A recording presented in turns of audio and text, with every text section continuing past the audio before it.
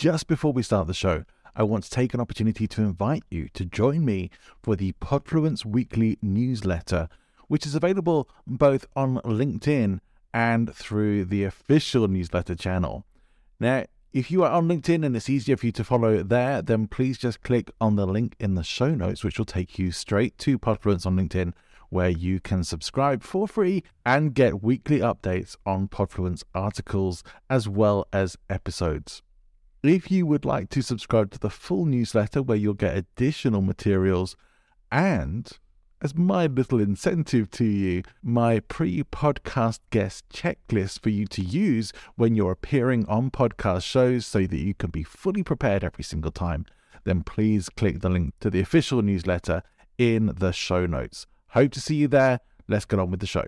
Welcome to the show. My name is Johnny Ball. It's common for us to hear now about discrimination in the workplace. And I think there are many people that I come across in my own work who feel that their light gets dimmed by the environment that they're in and that their voice doesn't get heard. And maybe they have a message or an idea about how things should be or how the world could be a better place, how people's lives could be better, but believe that nobody is going to listen to their voice, or there's no platform for them other than perhaps going on social media and screaming into the void, which is what most of us end up doing there if you don't have a big following. Now, my guest on this show is someone who has definitely experienced discrimination in the workplace. And she shares some of that story with us as well. Some of it will be quite shocking, I think, for some people. Many of us perhaps have never experienced that kind of discrimination. I hope for those of you listening that you haven't. But if you have, if you've ever experienced something like sexism in the workplace or racism or discrimination based on sexual identity or anything along those kinds of lines, being othered in your workplace, you may have felt bullied, you may have felt harassed and belittled in that environment. In which case, what do you do? How do you deal with that? Do we just cancel people, as we hear people talking about cancel culture now? Or is there a better way? Maybe we just need to toughen up. Perhaps we're all woke little snowflakes and being a bit too delicate about our own mental health. Like Piers Morgan suggested that Emma Raducanu, the new tennis champion who has become a blinding star since her recent win at the US Open. Or perhaps we do want to have a world where we look after each other a bit more and actually take care to make sure we have environments where people are respected and aren't belittled and aren't just told to toughen up, but rather where we help educate people on how to be a bit more empathetic and respectful in working environments.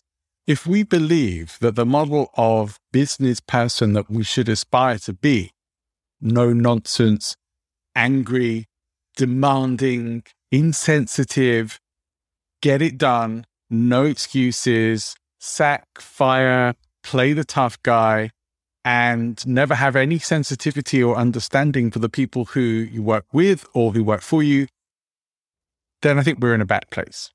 Well, I do think we're in a bad place. And people like my guest, Vivian Acquah, are making it better.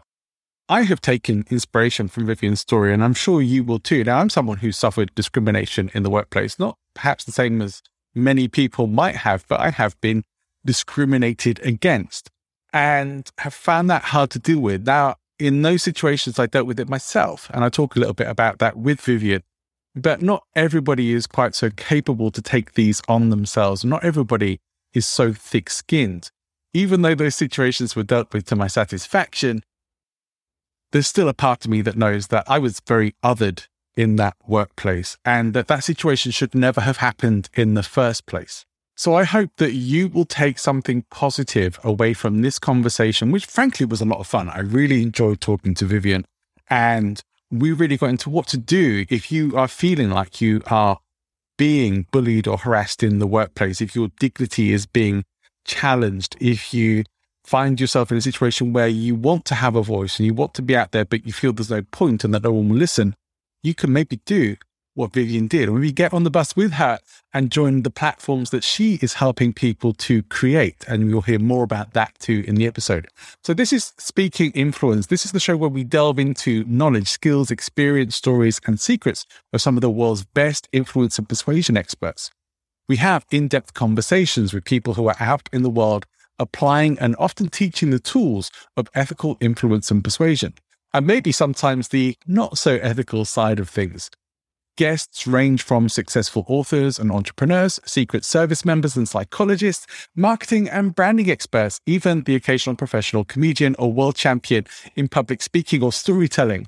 Former cult members, neuroscientists, voice coaches, professional stylists, political speechwriters and public speaking experts.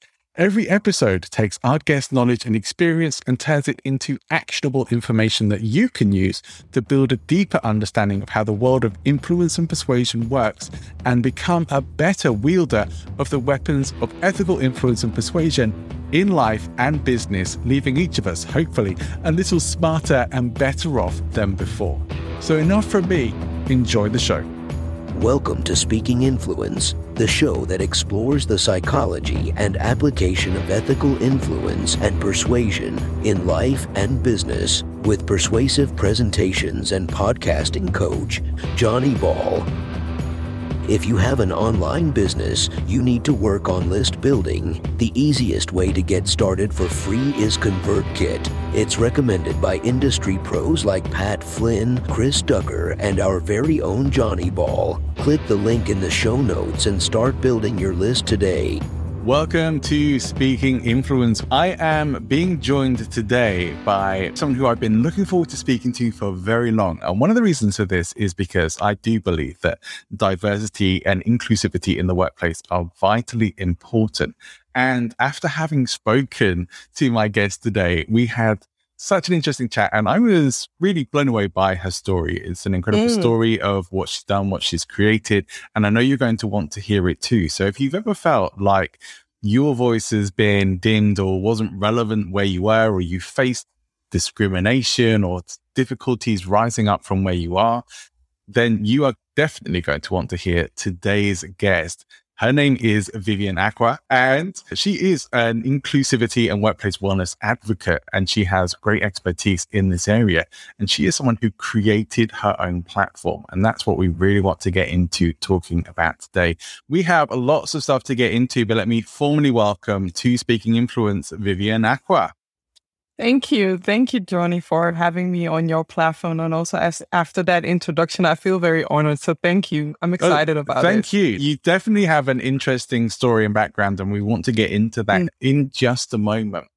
But let me ask you this. If you could have a magic wand just for 5 minutes and you could do some magic with a magic wand, what would you do if it was a real magic wand?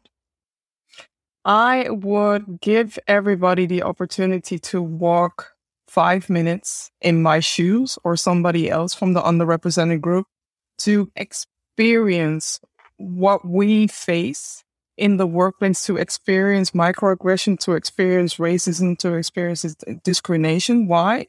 Because I want to unlock empathy. I want to raise more understanding. And so long that people don't understand the hurt and the pain, and also don't understand how painful exclusion can be, it will be still a challenge to move people to the other side. So that's what I want to do with my 5 minutes. I'm not looking for the $1 million thing or looking for the fortune. I'm looking for people to unlock empathy within themselves. That's a magical answer, Vivian, and wonderful. Well, let's talk a little bit then first about your story, because there are reasons why you have got to where you have got to today. And when you told me about it, I was not only super impressed by what you've done and the action that you've taken, but also maybe not surprised, but also felt it was important to hear about the adversity that you had faced on your journey. So tell us a bit more about that. Where do you want me to begin? Because there are so many levels, but the barrier that really impacted me was at the time when I was pregnant. I was about 5 weeks pregnant and just found out and so excited. I chose to share this with my managers, know that I was working at an IT company, very small, but the founders, all the founders were my managers. So I was dealing with 5 managers. And know that I did not share this with family members. Know that I did not share this with friends. I told my damn managers because I wanted to create understanding, right? I'm on this new journey as a parent. I don't know what's coming up, but what I do know is I'm having nausea, I'm having morning sickness, and don't know how to deal with that. So I was hoping for understanding. Instead of that, I was facing dehumanization, being bullied, and it led towards me going on an early maternity leave after 6 months because my midwife warned me, like, you have a high blood pressure. And if you don't change the situation that you are in right now that's causing you that amount full of stress, you're not only impacting your own health, but you're impacting your unborn child health. And that, it had to sink in, but that shocked me, right? Because I'm at an age where it's not very easy. It's not always easy to get pregnant. Now that I am pregnant, the last thing that I want is to face a situation where I might harm my child or I might lose my child. I got to thinking, who am I putting first? I should be putting my child, myself, first before my work. So I left that workspace because I wasn't being valued. I wasn't being seen, and definitely my voice wasn't being heard. It's hard for me, I'm sure for many people, to imagine how anyone could go about treating somebody in that way, even in a professional environment. And yet we know it happens. We know it happens. And it is important to hear these stories about it, but actually have to have that recognition that you didn't have to keep suffering this. You took care of yourself first and you put yourself in front of that. It's not an easy decision walking away from a job like that. What was going on for you at that time, and how hard was it to really just walk away from a career or a job?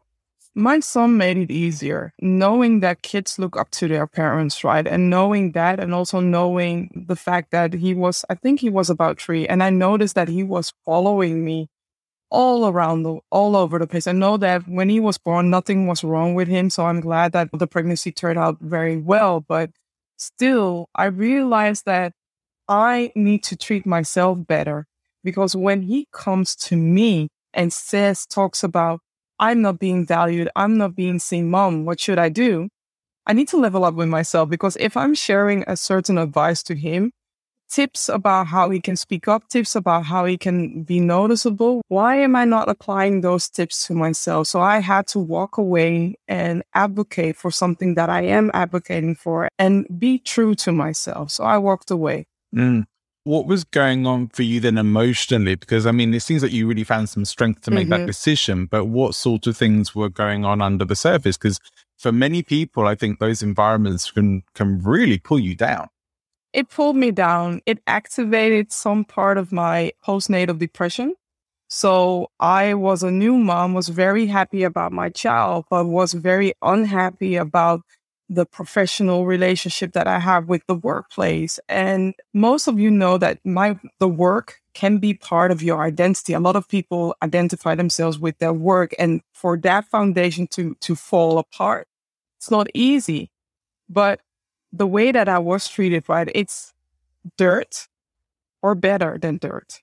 I am better than being treated like dirt. So I walked away from that, knowing that I can do better, be better, and can be in a place where I am valued, can be in a place where my talents are being seen. It's also a message that I have for a lot of people that are tangoing in a situation where they know that they are being hurt, they know are facing dehumanizing situations, that there is always a better place than the place that you are in right now. Nobody deserves to be dehumanized. A lot of people will stay in those kinds of situations for fear of what might or might not happen next. And you took a very brave decision there, because it's hard to walk away. Sometimes it is better the devil you know than the devil you don't, right? Sure. And a lot of people will only leave those things once they can find something else to leave to. Did you have that, or did you not know what the next step was going to be? I did not know what the next step was going to be, but all I knew is that I have an IT background, I have a financial background, and I know that, wherever my journey would lead me, I know it would lead me safe. So I'm not saying that from the beginning on, when I became a freelancer, that everything was all settled and done. No, I had to work really hard to the position where I am now, but still, the best thing that I made is leaving that workplace, because it was causing me to doubt myself. It was making me feel less and less confident. And it also builds towards the things that I'm still dealing right now. Even though a lot of people are complimenting me and doing things, I still am healing from the trauma that I got from that period. Yeah. Now, I can think of some specific examples in my own working life of having faced discrimination and had some problems because of that. And I know that in a somewhat more privileged position as a cis white male in the working environments, but also falling into groups of diversity, being in the LGBTQ plus community, that kind of discrimination is still very common. But for me, at least, it wasn't so heavy. It was very manageable, and the stuff I was able to deal with myself and didn't hold me back in my career. But for many people, the discrimination they face for whatever reasons could potentially be blocking you to growth, to development, and to happiness outside of your work life as well. You say about all the effect that this was having on you. So you took that brave step and you left not really knowing what was going to come next. And that takes a lot of guts. So what did come next? What happened then? What did come next was freedom, right? Me taking the time to step into myself. So that's when this hair started coming out. I shaved some of my hair because I wanted to show myself that I'm a different Vivian 2.0, and also having a son. I don't know if you know about X-Men. There is this Phoenix situation where one of the X-Men personas is becoming a Phoenix, and becoming a mom did that to me. Becoming a mom made me the lioness that I already had in me, but it came more out. And for me, the thing that I liked most was being a change maker, being an ambassador, but also supporting people in their journey towards the new change so that they can own it, so that they can embrace it better. And that's how I ended up becoming an inclusive workplace wellness advocate and bringing my savviness into that as well. Yeah. So where did that journey really start then? What did how did that start to take form in the real world? Yeah. So I first started out as a workplace wellness advocate. So I was advising companies about what they can do for people, their mental well-being, but also physical well-being and also career well-being, and realizing that inclusion, diversity, equity, and inclusion has an impact on people, their well-being in general. So not adding these elements in is like leaving some elements of yourself behind the door and then only switching it on between 9 to 5 and then switching it off after that. We are not like that. We are not robots where we can just deactivate certain elements that are also part of our well-being. The important thing is my son is, I call him my little Yoda, because he has those moments where he's asking questions where I'm thinking like, you're 5, you're 4. Why are you asking me this question? But all these questions have led to me literally bungee jumping out of my comfort zone and doing the things that I'm doing now. I like that expression, bungee jumping out of your comfort zone. I am. So what sorts of things have been happening since you started down this track? What's the sort of difference that you've seen that you're able to help make? Well, being a freelancer or a consultant means that you have to look out for visibility. Know that as an introvert, I am tall, so nobody can miss me or whatever, don't see me. But visibility, it's not always easy. It's still up to this day, not always easy. But knowing that I have to share my story, but also knowing that I have something valuable to teach, something impactful to teach. I know that the topics that are related towards workplace wellness or towards diversity, equity, and inclusion can be consumed. Let's say it can be challenging to consume it as the individual, but I created ways to make it more entertaining and to create a way where people don't feel like they are being bashed, but people feel like they are being educated in a special way. So I try to entertain, inspire, and add all these different elements so that people focus on the content that I have to share instead of finger pointing at people. You're doing this wrong. You're doing this wrong. No, I'm a person who stands next to the person. We both are going to look in the mirror so that I can share my experience and you can share your experience. And we both need to find a way where we can meet a common ground and understand more about each other. I don't know it all. Neither does the other person, but I want this other person to realize what it feels and what it means to be othered. Yeah. What sort of feedback have you been receiving then from these environments that you've been working with since starting this important work? Mm-hmm.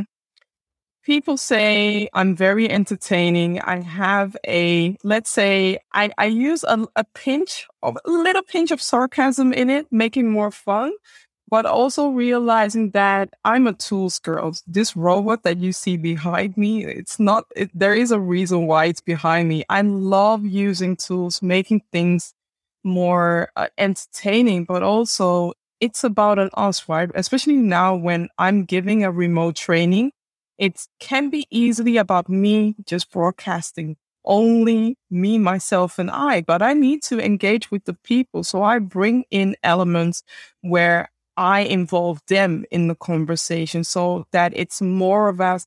We are dancing a tango or a salsa during this training, and I am known for bringing up food. Yes, I do talk about food a lot. One of my favorite subjects, Vivian. So yeah. Yeah, but it's very easy for people to connect with food because the next time that they go to the supermarket, they remember Vivian said that.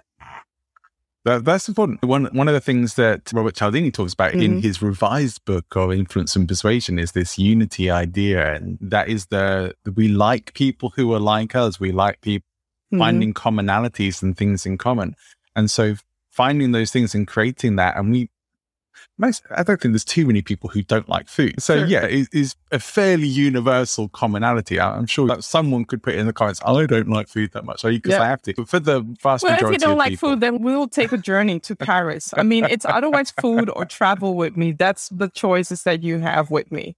Yeah. You're based in Amsterdam, right? Mm-hmm. So true. yeah, Amsterdam, the Netherlands. So there is a bit of a Dustin. I know you said you bring a bit of sarcasm into it. And I know that's in Dutch culture, that's a very appreciated thing. And I know that perhaps in some of the American and UK work cultures, it may rub some people up in a slightly different way. True, but the sarcasm that I bring, I never put somebody else on display. I put myself on display because it's about me. I never ever want to create a situation where I am bullying or I am being microaggressive or somebody can take it in the wrong way. So instead of highlighting them, I'm highlighting myself or making little comments or little jokes. So to ease up the ice or to break the ice, the topic is heavy enough. Yeah, absolutely. In terms of some of the results that you've seen from your work there, what has been experienced so far? People are accepting that the micro actions that they can take. So instead of waiting upon leaders or waiting upon management or waiting upon the company to take action when it comes to inclusion or diversity, equity, and inclusion, I am challenging them. I'm giving them tools. What can you do, right? Because it's not about a me thing. It's not about the management thing. It's about how can we together create inclusions. And there are little steps that we can all do without having to ask for a budget, without having to ask for permission. And we can all show kindness. We can all support each other. We can all activate something to support someone else who is from the underrepresented group. Yeah. I think it's important probably to get a definition of what we're talking about when you say things like microaggressions and things like that. Because I know the media has really twisted understanding of that and made it seem like people are just crybabies and they're getting upset and offended about the slightest little thing. What are we really talking about here? Yeah, so when I'm talking about microaggression, I want you to imagine that you are sticking your hand in a beehive. And every time somebody's making maybe a joke, but that joke, it's wrapped with something that isn't nice. So for instance, if you're talking to me and say, well, you're talking well English for a Ghanaian, right? Are you insulting me? or are you insulting the Canadians, or are you complimenting me, right? It's a double whammy, and that could be a microaggression as well. But also the little comments that might be a joke, it can be insensitive in some cultures. It can be very stingy. And imagine that one person is getting all these different comments from their colleagues, right? Remember your hand in the beehive? How will your hand be looking when you stick your hand out of the beehive and all these bees have been stinging you?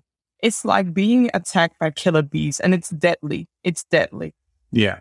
I can certainly think of many times in my own experience where I've heard in working professional environments, people telling jokes, and they were, especially guys telling jokes about gay guys, and it's all the associations with femininity and not really being masculine or macho enough and too delicate and all this kind of stuff. And you'd hear that. It's, well, don't get upset. It's not about you. Yeah, but it is. You know, it actually is. And it's like, well, I don't necessarily, I've got pretty tough skin and things, but I also know that not everybody does. But even then, on some level, I'm still taking that away with me, thinking these guys don't respect, these guys think less of me because of this. And those kinds of jokes tell me that. And so I get exactly what you're saying with this. And we're not saying, as again, media to twist all this stuff around, we just cancel everyone who does that. No, I'm not saying that, but be sensitive about what comments you are making and in what kind of space you're making. So am I Miss Too Good Issues? No. In my home, where it's safe, I can say certain things. What I'll never say, and also to my partner, I encourage him and I really shake him when he's making a comment that isn't appropriate in my DEI Bible, right? But I educate him, say that you can never say that. And also in front of our child, you can never say that. And you can never do this. I want you to do better. And every time I'm doing better, I'm learning better. So I'm not saying that I Miss Too Good Issues, but I am learning to do better and to be better every time that I confront myself, or every time that somebody else says that, Vivian, maybe next time you shouldn't do something like this. We are all learning, and we have to give each other the space to learn as well. Yeah. I think lots of people tend to argue in this sort of discussion that we are just going to end up walking on eggshells around everybody, trying so hard not to say anything that we end up not really being able to say anything at all. Is that a real fear, or are people overreacting, do you think? It's overreacting because when there is fire in one of the houses, right, you don't say to the fire station that you have to put water on every house. There are some houses on fire, and we have to cater to that. And I'm not saying that you should cut out certain jokes or not go watch certain movies. I mean, that's totally up to you, but realize that some people find it offensive, and we have to consider everybody in that case. Yeah. I know that there are many people who get on this sort of, it's all political correctness and it's all gone mad and we can't say anything anymore and all this kind of thing. And I really don't think it's, if people replaced political correctness or any of the things we're talking about with just respect for people. Exactly. We are having the same conversation. Exactly. We just have to maybe change up the language a bit, or really reframe people on what we're actually talking about here. Sure. We're talking about treating people with respect, with dignity, especially in professional environments where people spend a lot of their time. What should somebody do if they are thinking, well, I am in a professional situation in my workplace environment and I see some of these things, or I experience some of this, and I maybe even actually get some specific things targeted towards me. What should I do? I believe that every workplace or everybody deserves to have a workplace where there is a trustee or somebody where you can report something anonymous about something that's happening. And also, I also believe that those workplace or those companies should have systems or policies in place, what to do when somebody's overstepping their boundaries, what to do when somebody's making something. But also, if you are witnessing something, don't be still. And I'm not saying that you should bash or butcher somebody else because they are making a comment, right? We don't want to repeat Texas Chainsaw Massacre Part 10. Right. We want to be constructive. It's about the act that the person did, not about the person. So don't make it too personal. And if it's in a team, get a one-on-one together with that person so that you can take him aside and have a conversation with them. It's not a discussion. It's a conversation for them to do better, to learn to do better as well. But we need to have certain systems in place where people can say something without making them feel like they are whistleblowers, because the way society looks at people when they speak up, they are labeled as whistleblowers. And the majority of the time, the whistleblower, they leave the company or they are being butchered online. And why do you think that people are afraid to speak up? There isn't an environment there. There isn't a safe space where people can share these things. Yeah. And a lot of that comes from culture, right? Especially workplace culture is what I'm really talking about there. And so some workplace cultures are not necessarily intentionally toxic, but it can become that way if they're not managed. So a well-managed culture in a workplace, and an example I'd give of that is I have several Facebook groups, and there are rules for being in that group. And some of those rules are about treating each other with respect and respecting the group and how we are to interact with each other and things like that. And those are things that we can and should have in our workplace cultures as well. What would be a good example of a healthy workplace culture in your opinion?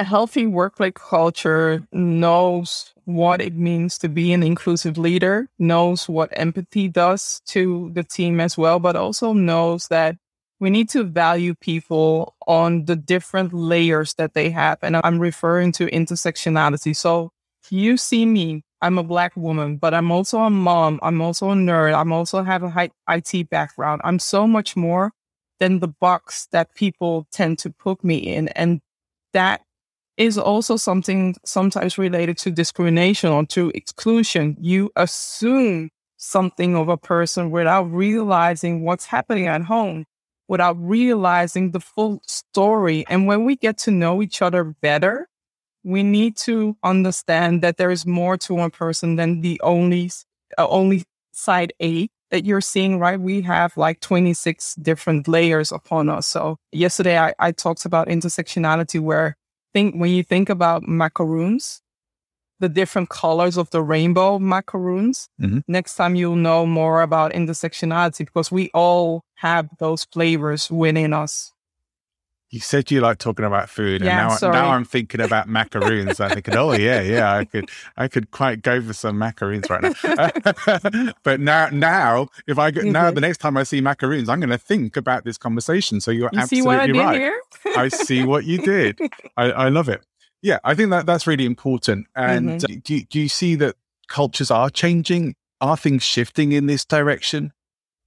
They are changing. Are they changing fast enough? No. But sometimes also we need to realize that a baby doesn't develop from day one and starts walking, right? They need to have some time to process the change, and they need to have some marination as well. We have to remember that it's a marathon. So I want the companies to raise more training in awareness, have more conversations, but also have more understanding for each other, get to know each other, by stretching beyond the surface, so that you can see that, maybe somebody is a caregiver and that's why they always leave at 5 p.m. because they have to take care of their mom or their dad, right? Or maybe somebody's diabetic, but they don't want to disclose that. I mean, I've seen so many situations that a colleague passed away, whether it's intentional or not, I'm not going to disclose that. But sometimes people hear the most loving stories and they always say, I never knew that about them. Yeah. This relates interestingly to some things I've been talking about in some recent conversations on the show. And one of those things is that there is, especially in professional situations, this idea that you have to be a certain way. That you're, especially if you are in corporate business, this is how you're supposed to show up. You pretty much know how you're supposed to look, and you pretty much know how you're supposed to act based on stereotypes, archetypes, and what we see everyone else doing. And we like to think that we as much as we like to think we're individuals and stuff like that, there are so many aspects of life where we're not, where we look to see what everyone else is doing and we are led by that. And we know that if we step outside of that, as soon as you are like a black sheep in a white flock, you stand out. Yeah. And people are going to notice that. And some people are not going to like it, and they want to, they really either want to not have to notice it and not have to deal with it, or they will try and eliminate it out of their group as well, because we tend to not like what is not similar to us. But on an individualistic level, this thing of trying to be a certain way all the time that isn't necessarily who you actually are. And it's tiring. It's tiring, and it's inauthentic as well. Yeah. Trying to live up to this idea of who we think we should be rather than living the fullest potential of who we are. True. That is another battle that's going on the internal level. And if we're not actually talking to each other and connecting and only really having those courteous professional interactions, we're never really going to get past that, right? No. And I invite people to bring them also. I mean, I'm wearing purple hair on purpose. I'm wearing my headscarf, but I'm also placing myself in a vulnerable way, saying that I don't know it all. I'm a mom. I'm this and I'm that. And I want you to get to know me, because me being an outsider and giving training, I need to say something to melt the ice so that people understand, yes, I'm human. I'm not always perfect, and I will never be always perfect, but at least I can show my human side so that we can have that real to real conversation. Yeah. One of the things that I think could be good to address here as well, and I was thinking about it before, and I do want to come back to it whilst it's still in my memory, is that we talked about how to perhaps approach people who are maybe not being as sensitive as they could be, and how we can move forward with that and make things better.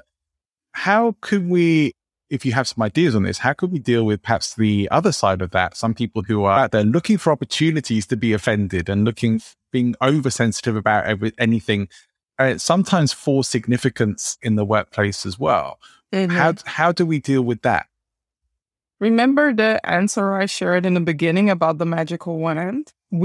Both parties need to unlearn and learn as well. So I would say a friend of mine designed a empathy glass where you can literally put on a VR glass where you can walk in somebody else's shoes, even though it's just for a few minutes. You can still sense the little things that we are facing, and it's shocking. Within 5 minutes, you are not only watching, but you're feeling, you're sensing. And yes, for the people that have their empathy button hidden, they will feel it. For the people that don't have the empathy button hidden, I don't know, that's another category which I'm not classified to label people. But most of the people do have their empathy button somewhere, and we want to activate that. And I would say for both parties, we both need to unlearn and learn the things to make us more human, but also to connect on a human level. Yeah. That's important. I really like what you share there as well. It really is about just trying to understand each other more and having conversations rather than just dividing and saying, you are away from me. I can't associate or relate to your opinion. Yeah. You are therefore wrong because you're too far away from me. I am right, and we shall never meet in the middle. And you say, no, we can. There's always room for discussion. There's always room for some negotiation, not in the sense we actually come to agreement, but just to at least understand where everybody's at. So I think these are really, really important things. Now, I'm guessing that workplaces weren't necessarily advertising for roles at that time of, we want somebody to come in and sort out our culture and our diversity and all of this kind of thing, right? To be honest, I use workplace wellness as a Trojan horse to invite the conversations about diversity, equity, and inclusion, but also given the fact that I am a visual storyteller. So I'll bring in some barbecue, I'll bring in some chocolate, I'll bring in some bread, all the yummy stuff for them to relate to what's happening and how workplaces are really creating some workplaces are creating a fake carrot cake where the carrot cake from the outside looks gorgeous.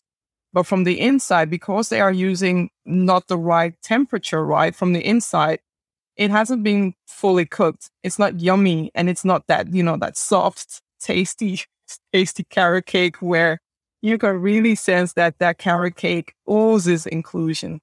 Yeah.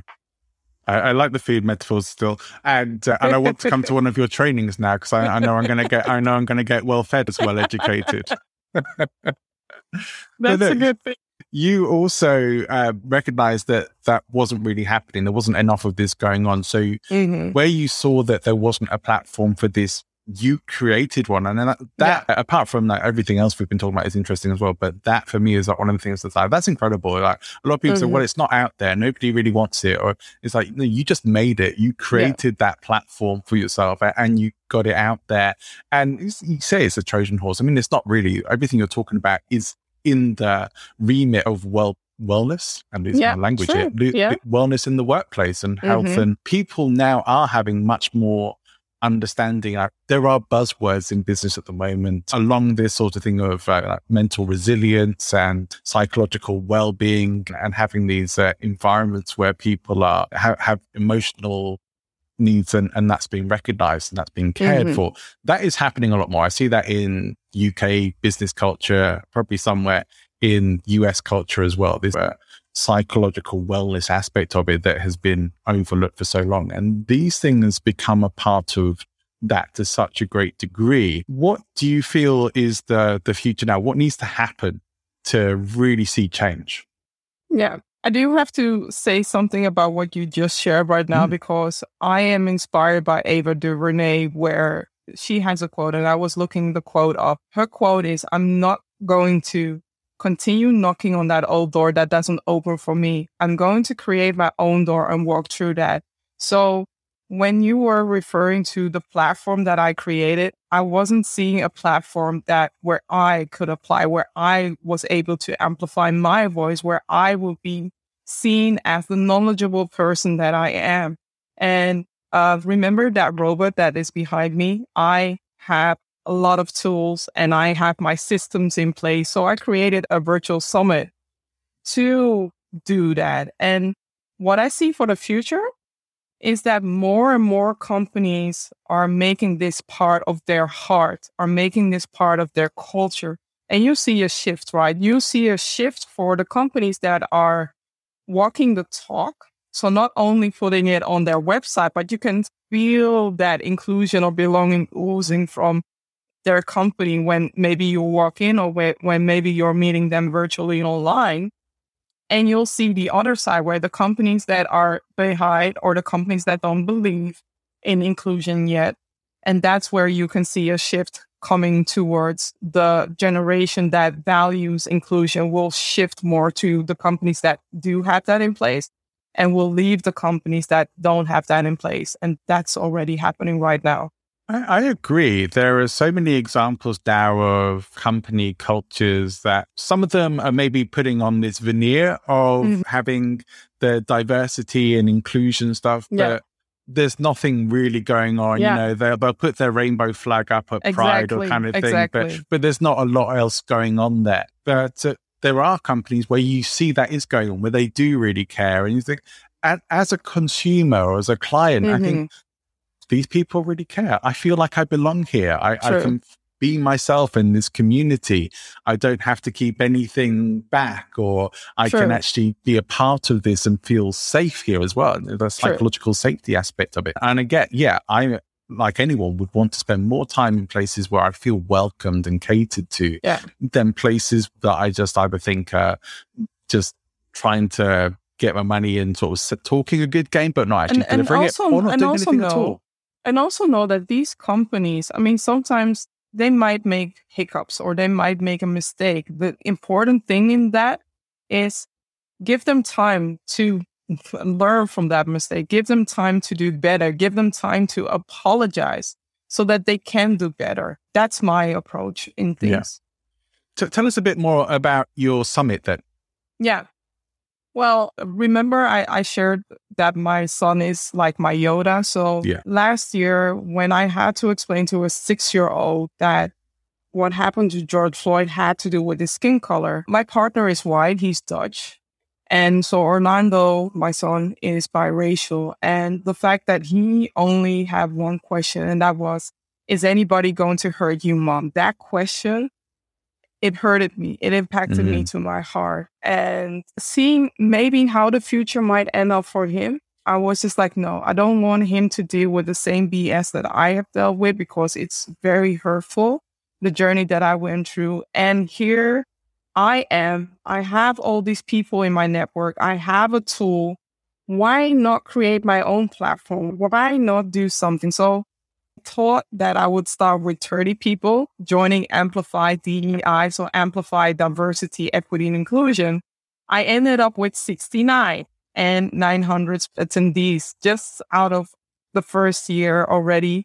It was amazing. And the vibe that I'm giving is a vibe that I'm missing in a lot of summits, is treating your speakers as special, being a cheerleader as for the speaker. So I'm not saying that I have my gummy bears ready for all the speakers and I have the red carpet layout. I do have the virtual red carpet layout for making things easy as possible for them, for them to talk and do their thing. So with that, I am walking my own talk. I'm providing equity for my speakers. For those who want to speak up but have never done it, I needed to partner with somebody so that they can provide certain training so that they can rock the online stage.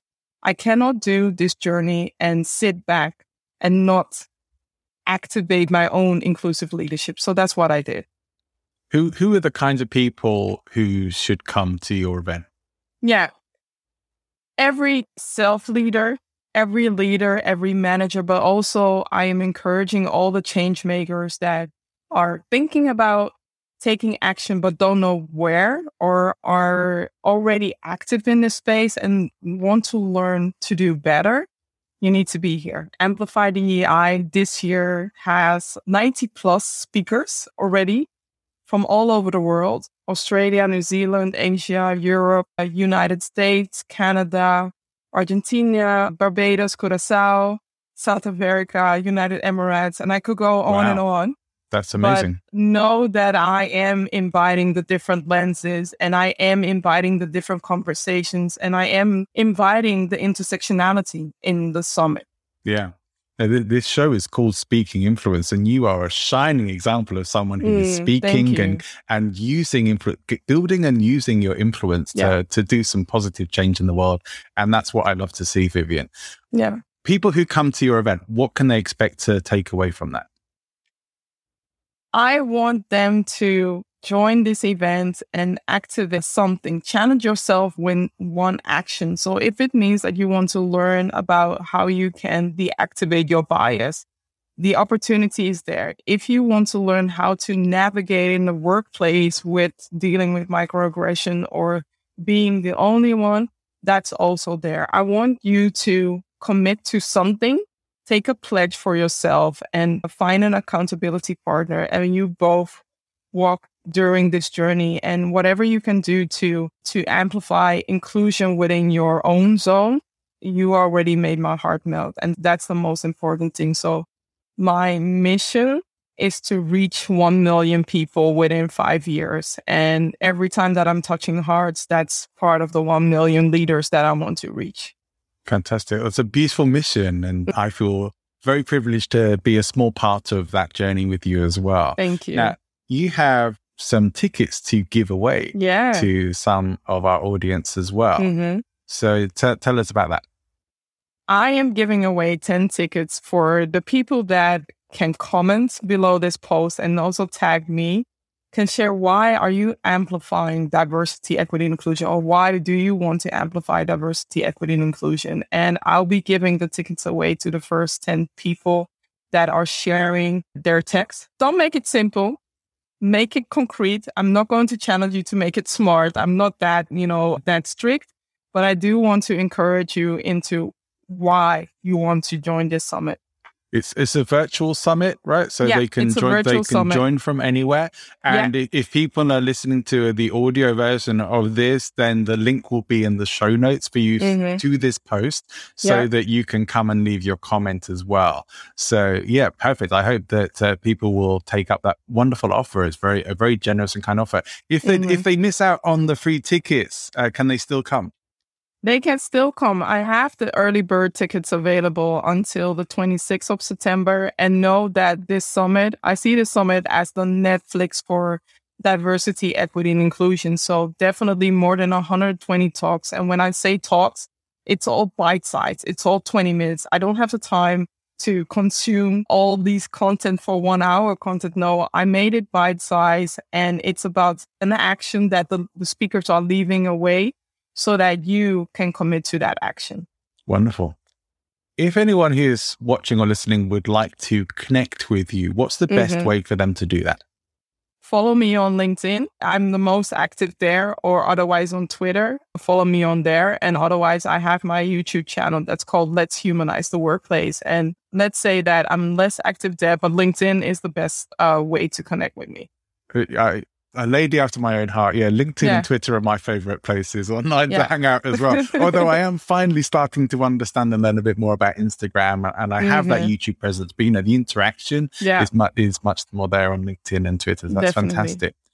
I always like to ask my guests for a book recommendation. And it may be something related to what we've talked about today, or just a book that's had an impact on you, and it can be fiction or non-fiction. If I ask you for a book recommendation, and I always let my guests choose more than one if you want to, you can choose two, but what would your recommendation be? I would definitely go for Minda Harts, the author. She has a book called Women of Color Take a Seat, but she's also having an upcoming book about what it means to deal with racial trauma, what it means to be the only one. And this book is not out yet. It's coming out in October, but it's definitely worth the read so that you can at least learn to understand the challenges women of color are facing. And I want us all to do better, right? The more that we learn about the other, the more that we can create understanding for the other, and the more that we can work towards inclusive workplaces or spaces even. Yeah. I share that dream with you, and I'd hope to be a part of creating that as well. Let me ask you this then. If there's just one thing that people take away from listening to us talk today, what do you hope that would be? I hope that they understand that they are the driver on the bus, that they can take a seat to do better when it comes to inclusion.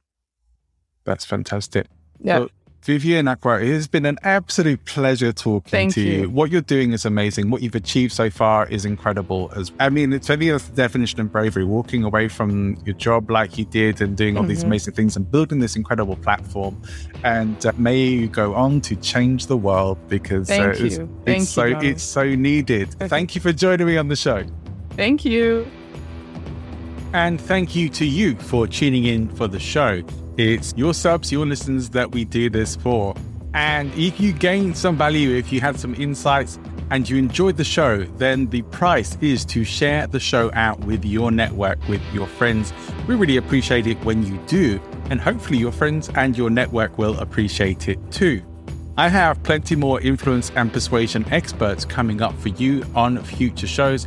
I'm also now trying to push out 2 shows a week, not always achieving it. It's a bit of an increase in workload for me, but I'm getting there.